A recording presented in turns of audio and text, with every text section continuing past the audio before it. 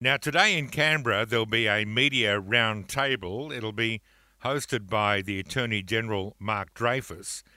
And he says it'll bring together media organisations for a general discussion about press freedom issues in Australia and further options for reform. A Labor government talking about media reform? Oh dear. They say to ensure a full and frank discussion, the roundtable will be conducted under Chatham House rules, which means that what's said in the room stays in the room. Now, if they are going to talk about freedom of the press, it's my evaluation that they can't have any meaningful conversation without talking about Julian Assange. Now, for almost 14 years, Assange has been detained in the UK for publishing information about alleged war crimes by the US government and by the CIA. And Greg Barnes SC, who's the Assange campaign legal advisor, he refers to Assange today in the media roundtable as the elephant in the room. Will he be spoken about? I think we all agree he should be. How are you, Greg? Good, thank you. I'm not sure if Mark Dreyfus sees this as a first-order issue, but I'm pretty sure you'd say it is. Well, it should be, and particularly given that the Prime Minister and, in fact, the Attorney General have both said publicly that they want the Assange case to come to a quick resolution. The Prime Minister said that just before Christmas. And as you say, it is the elephant in the room. You can't talk about media freedom in Australia without talking about a great threat to media freedom, acknowledged around the world to be a great threat, and that is the case against Julian Assange.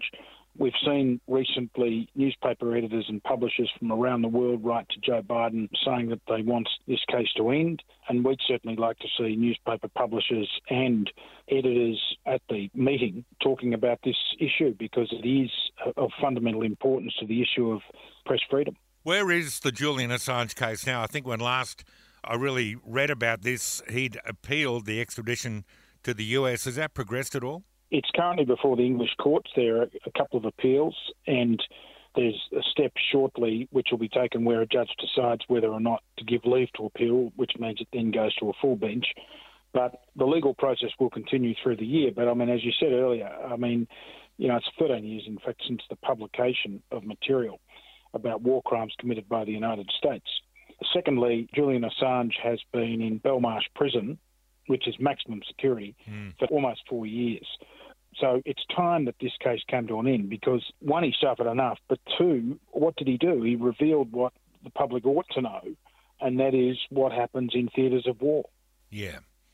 What would the Australian government be able to do? If they were serious, they'd pick up the phone to Biden and probably to Rishi Sunak, wouldn't they? Absolutely. Particularly Joe Biden, because this is a US prosecution. It's his Department of Justice which is prosecuting Assange.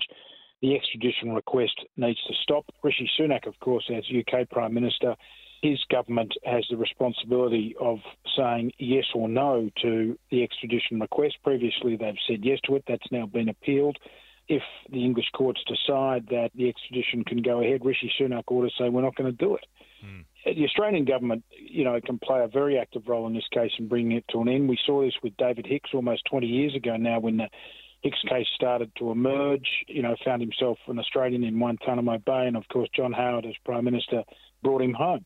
And Australia has, of course, the key ally of the United States in this region, a special relationship and a relationship that ought to be used. How's his health, have you heard?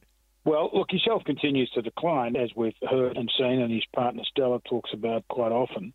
And that's because he's being held in terrible conditions in Belmarsh Prison. So the longer this goes on, the greater the human cost, and that's why it's fundamentally important to bring this matter to an end. And are there people, Greg, in Australia on Julian Assange's behalf raising the issue constantly with government? There's no doubt about that. And in fact, a number of MPs from across the political spectrum, Barnaby Joyce, for example, Matt Canavan from the Conservative side of politics, Labor MPs, Andrew Wilkie, a number of the Teals. There are any number of MPs who are raising this matter with the Prime Minister. And look, we congratulate the Prime Minister for raising it and saying that he's raised it with the US. We need to know broadly what the government is doing in terms of making sure that this case comes to an end. And we're certainly hoping that that happens within the next few months. Whether it does or not is really a matter for Joe Biden, but the Australian government needs to use, as I said earlier, that relationship, special relationship it has with the United States. And to wrap it up, as you indicated earlier, if the media people within that round table get the opportunity today to talk about freedom of the press, they can't really have that conversation, can they, without raising the issue of Assange, surely? This roundtable today is fundamentally about cases such as Julian Assange. It's about the broader issue of press freedom, but this is an Australian citizen. This is the most high-profile attack on press freedom in the United States and in Australia. And you can't have this discussion without mentioning it, not only mentioning it, but making sure that people understand in the community that this matter has been raised, and the message loud and clear to the Albanese government has been that the Assange case needs to end. Greg Barnes, SC, the Assange Campaign legal advisor, thank you so much for your time. Thanks very much.